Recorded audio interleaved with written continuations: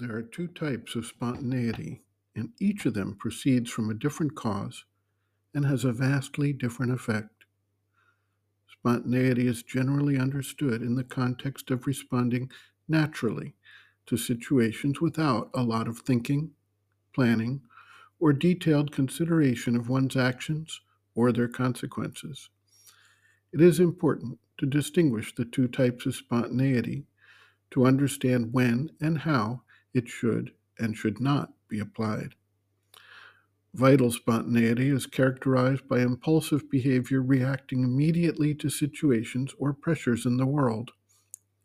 This is what normally occurs as people go through life without engaging the mental process.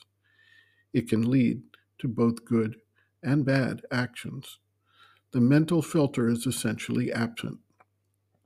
On the one side, it can lead to unscripted responses that may be novel and potentially better responses than customary trained responses. On the other hand, it can lead to uncontrolled bouts of anger, rage, lust, and other vital deformations. One of the reasons that the overlay of mental review and planning developed was to bring a measure of control to these unregulated vital impulses, and thus help mitigate the worst types of behavior that negatively impact the individual and the society. At a certain stage, the mental control becomes too pervasive and actually curtails innovation and development. It is at this stage that the question of developing spontaneity arises, so that the individual can break out of the limitations imposed by an overbearing mental process. What is required, however, is not a reversion to the unrestrained vital spontaneity, but the development of a higher form of spontaneity, which we may call spiritual spontaneity. Spiritual spontaneity is a state of grace. One is not bound by the step by step fragmented processes of the mind to maintain control, but one is also not subject to the random impulsiveness of the vital nature. Rather, the receptivity of the being to the higher divine intention in the world creates a fluidity and freedom of action that far exceeds the mental limits. This does not imply, however, that the individual need abandon the mind and its powers entirely.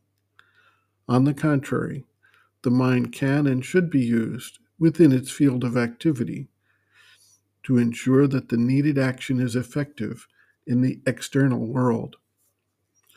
Just as the physical body and the vital force are put into motion to effectuate results in the world, the mind, too, will have its proper role under the guidance of the spontaneous inspiration that descends directly from the higher spiritual connection to the divine. The mother notes, quote, "What Lao Tse calls spontaneous is this: instead of being moved by a personal will, mental, vital, or physical, one ought to stop all outer effort and let oneself be guided and moved by what the Chinese call Tao, which they identify with the Godhead, or God, or the supreme principle, or the origin of all things, or the creative truth, indeed, all possible human notions of the divine and the goal to be attained. To be spontaneous means not to think out, organize, decide, and make an effort to realize with the personal will. Naturally, this is not very easy.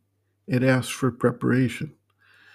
And if one comes down to the sphere of action, it is still more difficult.